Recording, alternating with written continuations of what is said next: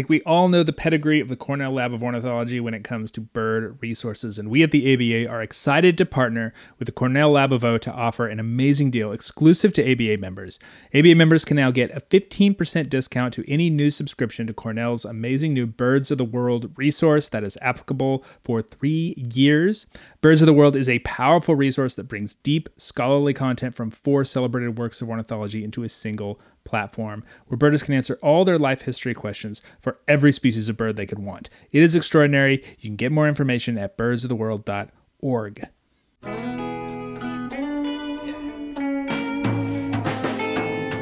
Hello and welcome to the American Birding Podcast from the American Birding Association. I'm Nate Swick, your host. Is everyone doing all right out there? It's been a hard week to stay focused on, well, anything. And I know I will get some complaints about wading into politics like I do, but it feels like we should not be in a place where the ABA, of all organizations, feels any sort of obligation to say, the American Birding Association opposes the violent demonstrations of January 6th and strongly supports the peaceful transition of power. But if Axe body spray has to do it, I guess we should all be prepared. So that's that. Moving away from that sort of thing into birding politics. The American Ornithological Society's North American Classification Committee released their first batch of taxonomic proposals, and it is fairly non-controversial. Some interesting things in there, like finally splitting the North American mew gull from the European common gull. Many authorities already treat these as 2 different species, but the AOS has always had them lumped. Most interesting thing about this proposal to me is that it proposes that the North American birds be called short-billed gull, which, yes, that's a literal translation of the scientific name Brachyrhynchus. And yes, they do have, dinky little bills by gull standards at least, but we already have a name for these birds, mew gull, that is different from the European name, common gull. So why overcomplicate things? I don't know. There's also a proposal to lump McKay's bunting with snow bunting that seems, at least on the surface, similar to the failed proposal to lump hoary and common redpolls a few years ago. Many of the others that are relevant to the ABA area birders are sort of linear sequence changes, which is just, in layman's terms, just moving the order of birds around, which, speaking for myself, of course, they're not terribly interesting from a birding perspective. I await, obviously, angry letters from our taxonomist listeners for that disrespectful statement. Notable for their absence was any proposal having to do with common names, though I know for a fact that a great many proposals were submitted to the AOS NACC in the last part of last year. The last I heard was that the committee was putting them all together for a supplemental batch sort of at the end. The cynic in me feels as though this is an attempt to sort of slow walk this bird names for birds movement into silence. I hope I'm wrong about that. Anyway, something to keep our eyes out for this year. On the show this week, allow the American Birding Podcast to pull you away from doom scrolling, from anxiety about conflicts that seem irreconcilable, to learn about potential conflicts where positive problem solving is the order of the day, at least for the time being. My guest is Dr. Janet Ng, a raptor researcher from Saskatchewan. She studies ferruginous hawks and other birds of prey and how they use human-altered landscapes and how humans can do human things in a way that helps birds of prey do birds of prey things. So she will join me after this week's Rare Birds. This is your Rare Bird Focus for the first half of January 2021. We have some firsts to talk about, and I'll start with a subspecies rather than a full species, just because I find this story kind of interesting. An apparent Hoygeland's gull, which is, per the AOS, a subspecies of lesser blackback gull, was well photographed in New Glasgow, Nova Scotia. A number of other taxonomic authorities consider this Eastern European population of lesser blackback gull a full species, and it's been something of a mystery in the ABA area, as full-on confirmed Hoygeland's gull has only been confirmed once on Shemaya in the Aleutians of Alaska from a bird taken as a specimen. So this would conceivably be the second ABA record, first Canada record, first provincial record. Not something that will officially make the list now, but might down the road as we learn more about gull taxonomy. More conclusive first records in the ABA area this week include a Sprague's Pipit in Ozaukee County, Wisconsin, doubly surprising for being a winter record. That bird should be down in South Texas now. In Alabama, a lesser goldfinch visiting a feeder since the beginning of December 2020 was confirmed as a first state record. This bird was down near Mobile. In other notable feeder birds, a buff-bellied hummingbird in Norfolk, Virginia would be a state first. The incredible run Virginia had adding birds to its state list in 2020 looks to be continuing in 2021. And in Washington, a well-photographed and recorded winter wren in Orting would be a first state record. Though, if you were the joking type, you could say that there were tons of winter wrens in Washington years ago, back before they split it into Pacific and winter wren. Goes to show you why you should change the names of both sister species in the event of a split. It can be confusing. But perhaps most amazing for the period is the discovery of a white-throated swift in Hamilton County, Tennessee, a state first, only about the third or fourth record east of the Mississippi River. Pretty odd to find a swift in the middle of the winter. Those are the highlights for the last week of rarities in the ABA area. As always, for a more complete look at all the rare birds seen across the U.S. and Canada, check out the ABA's Rare Bird Alert every Friday morning. That is at aba.org/RBA, or you can go to our Rare Bird Facebook page. That is facebook.com/groups/ABA Rare, or follow us on Twitter at ABA Bird Alert. The wide open spaces of the North American West are these days frequently spotted with signs of human industrial energy production. Oil and gas wells, massive wind turbines, and the like are impossible to miss and impact, occasionally significantly, the birds that live in these vast prairie ecosystems. My guest today is Dr. Janet Ng. She is a wildlife ecologist studying the effects of this industrial incursion into these wild places, particularly on raptors. She is based in Regina, Saskatchewan. Thank you so much for joining me, Janet. Thanks, Nate. Super happy to be here. Can you talk a little bit about what the landscapes you work on look like compared to, perhaps what they are supposed to look like? Yeah, well, I think it's always important when we talk about the Great Plains is to talk about that historical context. Mm-hmm. I mean, what we see now, and often when we're driving down the highway, is a lot of cultivation. So we see a lot of cropland, like weeds, different crops, tame grass. And what we're really missing out, especially if we don't kind of venture off those main highways, what we don't often see are those native grasslands. So native species of grasses, forbs, shrubs, and often wetlands and creeks and all those sort of natural features too.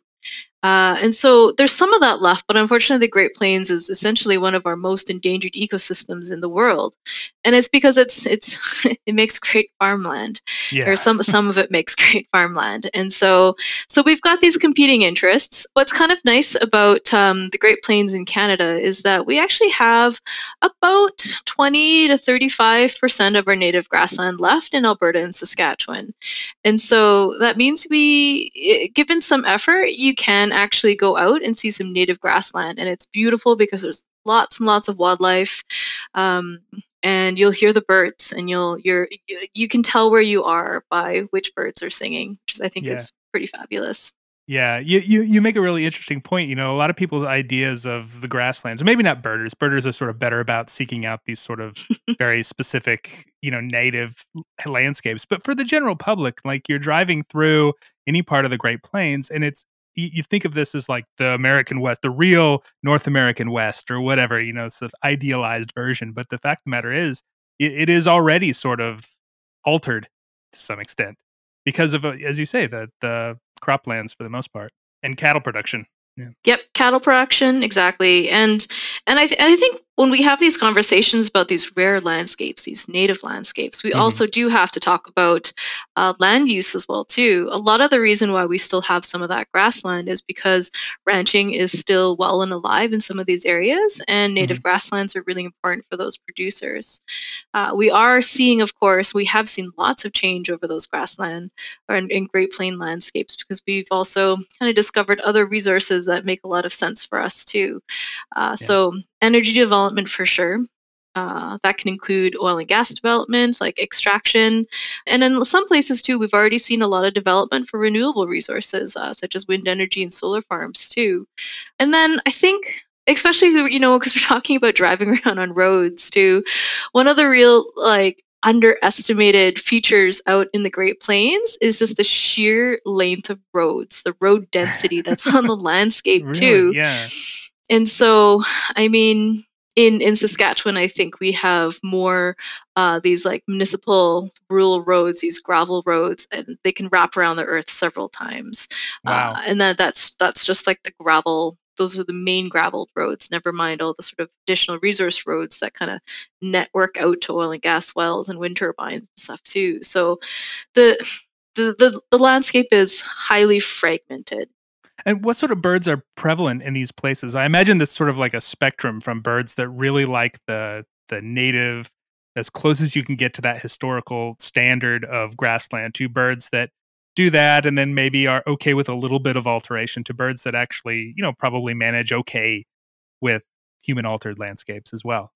Yes, absolutely. So if you played birders, grassland birders, a point count, just Hmm. who's kind of tinkling in the background on that prairie chorus, you could probably give your pretty good guess as to what mix of grassland and cropland there is. Huh. You could probably even guess how grazed some of that grassland is. Wow. And you might even be able to yeah, you might even be able to guess like how many roads or how close you are to roads Huh. too. And so for example, thick-billed longspurs like really short grass, and so they're usually there after cattle have grazed things quite short, so it's sort of in that like new growth stage. Lots of bare ground too. When it starts to get a little bit regrowth, say like a few weeks or a few months after those cattle have moved through, then you might see chestnut-collared longspur come in. Huh. Longer grass with more litter, probably Sprague's pipits and Savannah sparrows, western meadowlarks. And then horned larks are these like wonderful, ubiquitous little birds Yeah. that are kind of found throughout these different lengths of grass, probably a little bit shorter. But I mean, they're often they're often found near roads or on roads too. And then there's other songbird species that seem to avoid roads too. And so, if you're standing out there with your eyes closed and even if you hear like 3, 4 songbirds singing, I think you can paint a picture of what's happening around you, which is Huh. exceptional. And actually that's what makes our science like not necessarily easy, but they're the indicators of like what's out Yeah. there. Yeah. Yeah, it's so interesting to me. It reminds me a lot of, say, these sort of, I don't know, they're not featureless, but they seem featureless. These Yeah. landscapes like Great Plains or tundra or open ocean. And you're like, if you're not familiar with those places, you'll go out there and be like, oh, it all looks the same. This is the same as that. It's the same as whatever. But if you are like really keyed into the birds or whatever the organisms in that area, then like you really do start to notice these little seemingly subtle differences, but obviously to the organisms that live in these places, those differences are the difference between a place that they will nest and a place that they will not nest. Yeah. And a lot of us drive places and we see these big landscapes going by really fast. But Hmm. I just read a really wonderful article about this. Like, the best way to get to know a place is to have lunch there.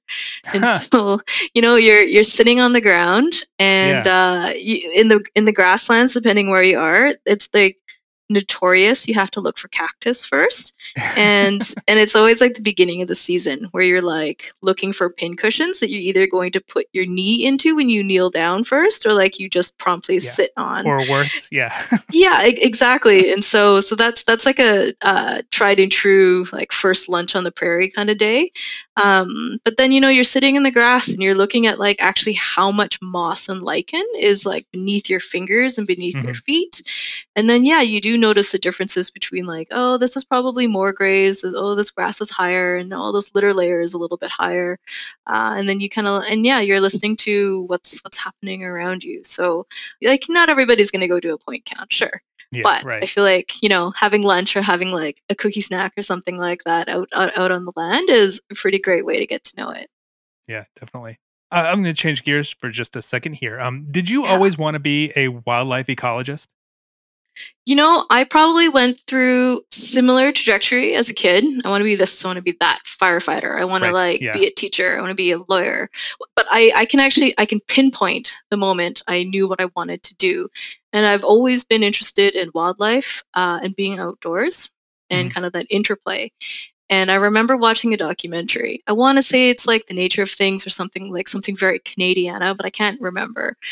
But they flashed to an interview of this guy in probably like a parks uniform or a Fish and Wildlife uniform, had his name, and then he had his title underneath the name, and it was wildlife biologist. And I was like, oh, well, that just puts it all together. Yeah, that's what I want to be. So Yeah, like it's all I the things, can, I can actually pinpoint the moment where I knew what I wanted to be, which I think is pretty special. Yeah.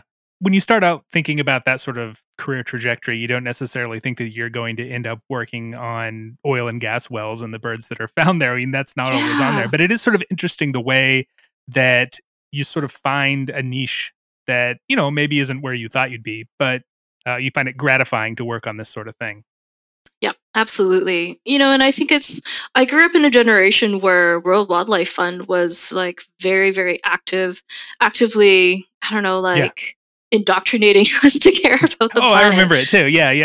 Yeah, like everybody knows the little panda logo. So Exactly. that's Yeah. yep, good branding. So certainly that's kind of what I grew up around. And so conservation and endangered species were Mhm. always kind of like thematic, right? It's like, oh, this is Mhm. really interesting, but like, oh no, they're declining too. Oh no, why are they? Oh, we're the reason. Uh, and it's not always the case, but that's sort of the theme that kind of runs behind Yeah, stuff. it's a regular thing, that's for Yeah. sure. And I guess once, especially when you start school and you start working on different projects and with different people, that theme kind of gets a little bit more structure in terms of species at risk, Mhm. conservation, and I think importantly, species recovery too. And so that makes you ask those questions like, what's going on with this critter or with this plant? What are the stressors or the pressures on them? And what can Mhm. be changed and what can be fixed? And so when you kind of Yeah. start asking those types of questions, I mean, a lot of it, honestly, a lot of it falls into place. When we were kind of developing this project with Ferruginous hawks in Alberta and Saskatchewan, they were listed or recommended by CSIWIC, an arm's length organization from the government that does the species assessment for listing. They were recommended for threat to be threatened, and that means that government actions are then regulated to like help the species, but Mhm. it also means that industry or development or human activity that might be influencing or negatively impacting the species at risk needs to be also managed or done in such a Yeah. way that doesn't affect the species. So basically on the ground everybody freaks out, so whenever new species get listed, Yeah. all the parties around the table become very, very worried. And also I like to think hopeful too, because now we've recognized that something needs work and that Mhm. we're all sitting around the table to work on something. And so we had partners around the table who were industrial partners who worked in oil and gas. We had industrial partners who worked in utilities, so they were building or refurbishing transmission lines. We had a few wind power folks too that were around the table, and then we had all the government regulators too, so provincial bodies and federal bodies. Mhm. And so, I mean, the conversation really starts there, right? So, like, Yeah. what do we know about these birds? Oh, not a lot. Okay. All right.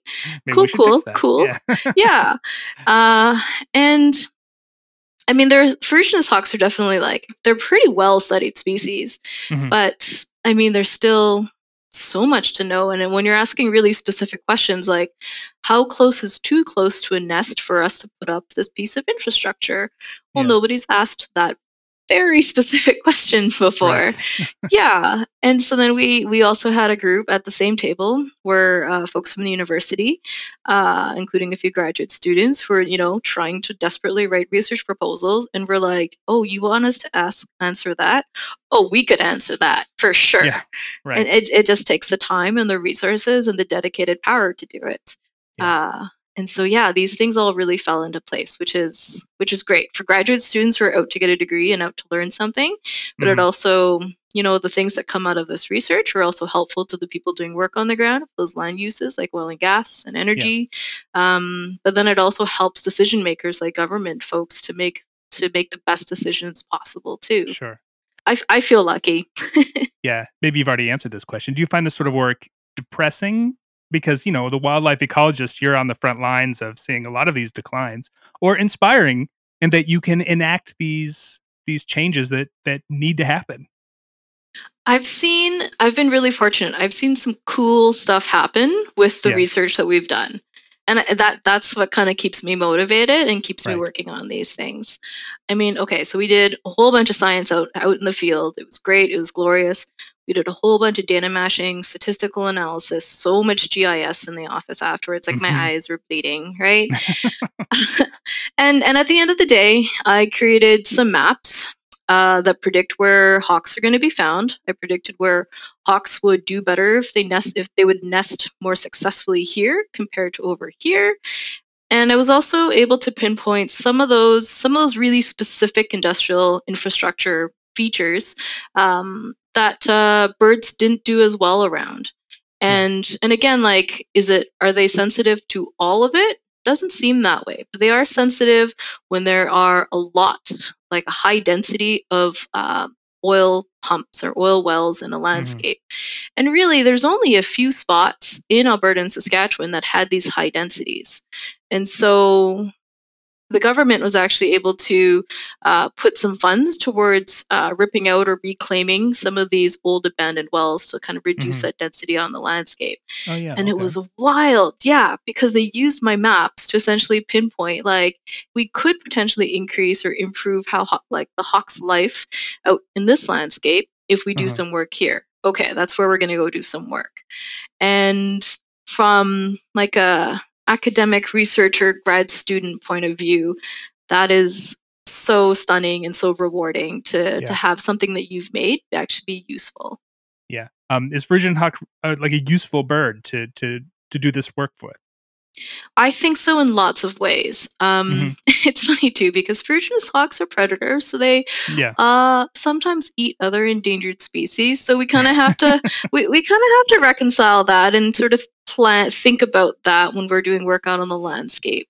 But I mean, my research found that, yeah, these high density oil well specific places were not great for their nesting. And so they're going to improve some of that landscape or return some of it back to native grassland by taking these human features out. I think Mhm. that's going to benefit a lot more species than just ferruginous hawks. Yeah. The other cool, very interesting thing that I found with ferruginous hawks, at least in Canada, and it was a really strong effect in the data too, was that they actually do really well. They actually are more likely to be found in landscapes that have some native grassland, but also some cropland too. So they actually Hmm. really they seek out places that have this heterogeneous mix of some crop and some grassland with a little bit of edge. So like kind of where those fields might meet or a few roads here and there, like mix of this and that is good for habitat selection, but also nesting and foraging ability too. And so Frugianus hawks used to be this really iconic species for large tracts of contiguous grasslands. That's like the catchphrase for Frugianus hawks. And so we've had to kind of tweak that a little bit. It's like, well, they actually kind of like a mix of things. I think that's useful because our conservation dollars, of course, like get a lot of bang for our buck when we put them towards conserving or protecting these large contiguous tracts. But we've also got these postage-sized pieces of grassland. They're kind of Right. like patchworked throughout. And now we've highlighted the importance of these patches of grassland and how they Yeah. actually Yeah. we really need to retain them and conserve them, and that they're meaningful for other birds. And so, if we focus on large contiguous, we might miss some birds like Ferruginous hawks. But if we've got some dollars, or we're trying to like create some connectivity, or we're trying to like figure out which direction we want this large tract of grassland to work in, maybe then we're kind of moving it towards those networks of patches and postage stamps of grasslands. So we've got a reason to actually put some money into saving those nice, like gorgeous pieces of grassland now. Yeah. Do you think there is a way, if motivation is there from these industrial interests, to sort of mitigate that impact in a way that impacts birds less significantly? Like if you're sort of allowed to dream about what a perfect landscape, or maybe not perfect, but a good enough landscape is, what does that landscape look like? I guess from partnering with industrial partners, I mean, what they see as a good landscape is a landscape that they can use. Yeah. Um, and that also means that and this is from a business point of view, which I really appreciate, is that species at risk are expensive and logistically hard to work around. Hmm. and so I mean, I would get phone calls and be like, look, this bird is costing us $250,000 a day, and I'd be like, yeah, yep. It must be odd to kind of put it on in such a non-passionate terms. Like this is Yeah. the monetary value of this bird in this situation. Yeah, that's so odd. It was so wild. Yep. Because I mean, that's more money that I'll probably make in a lifetime. Right. For sure, actually, because I think it was $250K a day. Yeah. That's insane. Yeah. And so, and that was a single hawk nest. And so the question was like, are the rules where they need to be? Are we being overly cautious?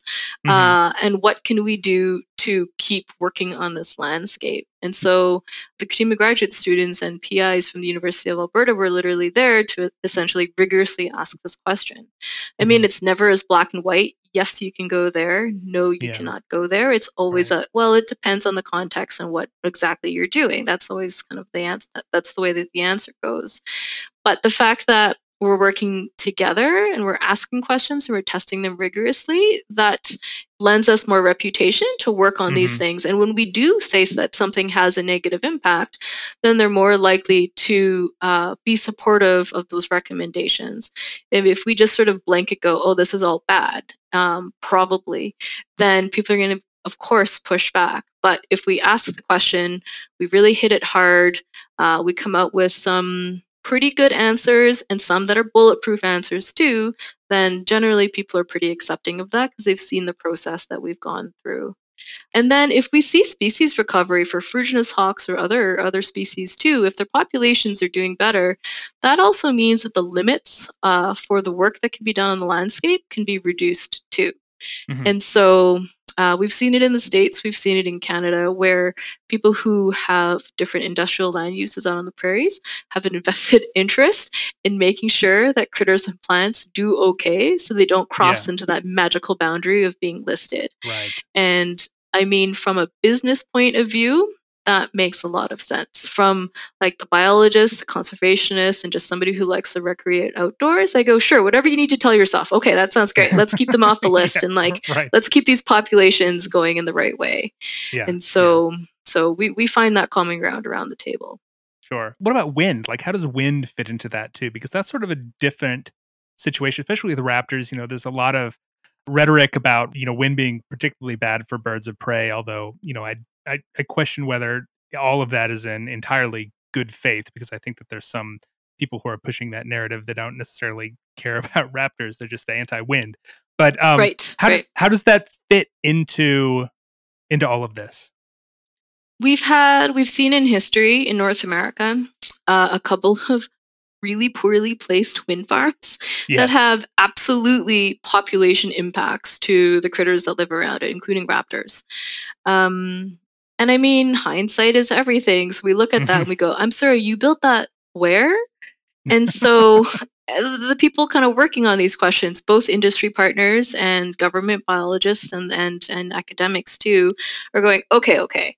If the bar is that low, we can do so much better for helping recommend places that would be a good place or a slightly safer or hopefully really safe place to put this wind energy. And so not putting it beside a population of golden eagles is a great start, right? Yeah.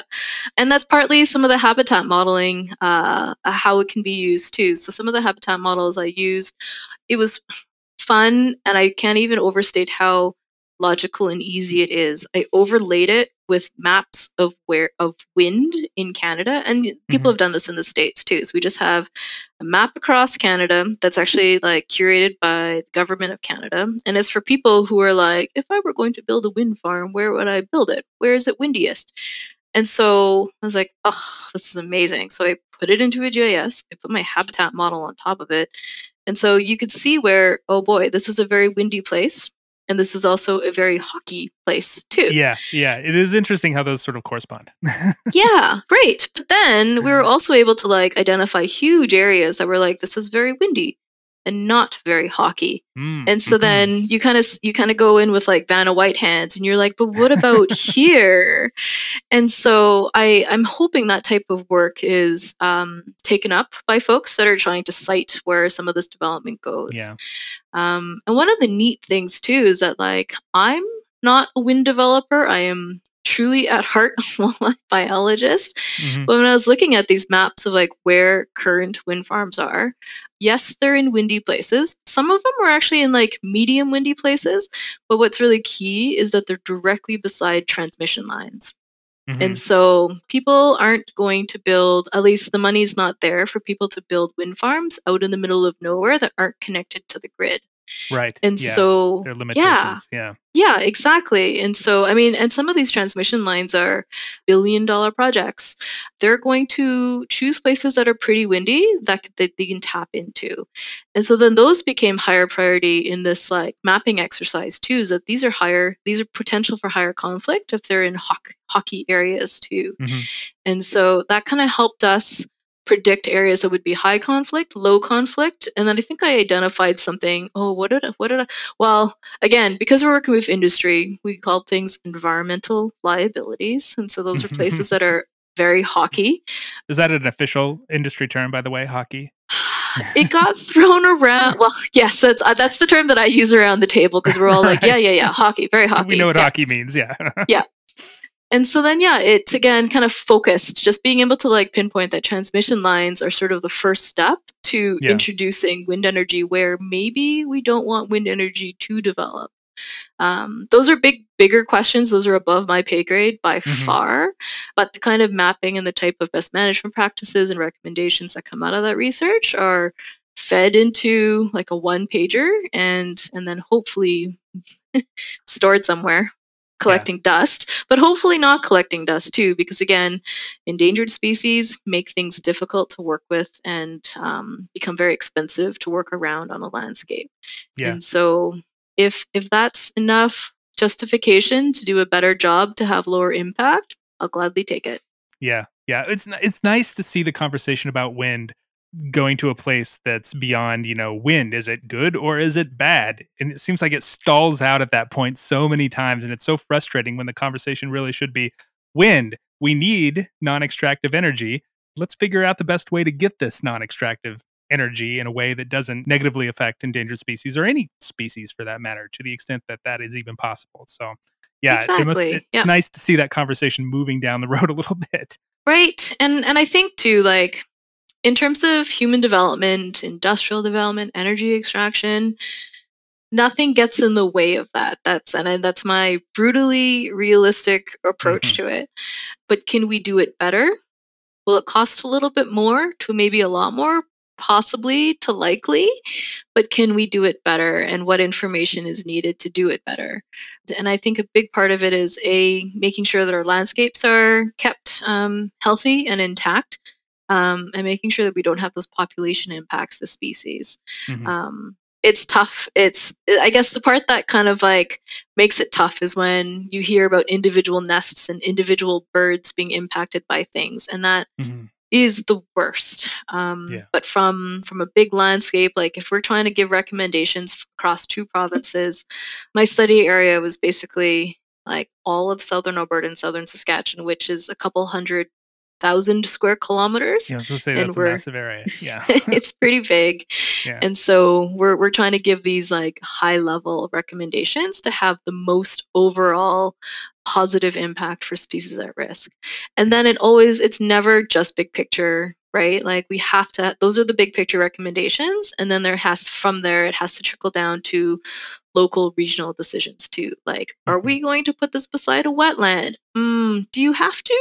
Can you just move it away from that Yeah. migration corridor? Okay, cool. Good. So it's neat. I like being a part of these because we get to see kind of different scales of it through space. So like from like a single wetland or a single tree to sort of like the kind of a county sized area to like across the northern distribution for the species in Canada. Mhm. Um, the work that I do doesn't have the same necessary impact at all of these levels, but it's, I think, hopefully some of it can feed into these different like scales and different government levels too that can be useful. Dr. Janet Ng is studying how birds, especially raptors, use industrialized or semi-industrialized landscapes. You can find her on Twitter at JanetNGBIO. A great follow if you like photos of raptors, and who doesn't? Thank you so much, Janet. This was fun. Super. Thanks, Nate. The American Birding Podcast is brought to you by the American Birding Association. If you like what we do, please consider joining the ABA. You get magazines about birds, you get discounts to our partners, the knowledge that you are helping to build a better birding community. If you join soon, you'll get the Bird of the Year magazine that has the stickers in it. Those are really cool. Get information about all our memberships, including e-memberships, at aba.org/join. I want to make some shout outs to Liza Gray of Wayne, Illinois, Alexei Saunders and Mary Melly of Aurora, Colorado, Shane and Carrie Ferguson of Somerville, Texas, William Ackerman of Swarthmore, Pennsylvania, Amanda Barwise of Galesburg, Illinois, Peter Sperber of Newton, Massachusetts, Matthew Kitchen of Whitehorse, Yukon Territory, Allison Stokes and the Stokes household of Austin, Texas, Tino Bratbo of Monroe, North Carolina, Nicole Petrunti of Havana, Illinois, Brian Otis and the Otis household of Loma Linda, California, Kevin Curdy and the Curdy household at Joliet, Illinois, Alexander Davidson of Beaverton, Oregon, Damian Long of Fort McMurray, Alberta, Tracy Martin and the Martin household of Foster City, California, Sam Mitchum and the Mitchum household of Longwood, Florida, Jesse Fife of Montreal, Quebec, Kenneth Treffinger of Bradenton, Florida, Emily Card and the Card family of Alpine, Texas, all of whom recently joined the ABA, noted this podcast as a reason. Thank you so much. It really does mean a lot. I really appreciate how much you enjoy what we're doing here. Executive producer of the podcast and president of the ABA is Jeffrey Gordon, whose dedication to a peaceful transition of power extends, perhaps especially, to those zoom scope eyepieces. It should not take more than a gentle nudge to go from 25x to 60x. Technical production is by John Lowry, who, tired of all the hummingbird battles in his garden this summer, yelled out in frustration, "Where is the peaceful transition of flower?" Additional help comes from David Hartley and Greg Neese, who tells a story about trying to identify this one wader and how David thought it was a long build, and Greg convinced him it was a short build, but it was pretty cool about it. He described it as a peaceful transition of dowager. Boy, that one really, you say it out loud and it really seems pretty rough. Anyway, you can find us online at aba.org, on Facebook at facebook.com/birders, on Instagram at American Birding Association, and on Twitter at ABA. I was flipping through my new copy of All the Birds of the World the other day, and I got to the Australian bird family, Tillarikidee, and it got me thinking about what happens at the end of every breeding season. Do they reuse these elaborate courtship structures, or at the end of the breeding season, do we see in these birds a peaceful transition of bower? Questions, comments, corrections can come to podcast@aba.org. I'm Nate Swick. Thanks for listening. Stay healthy. See you next week.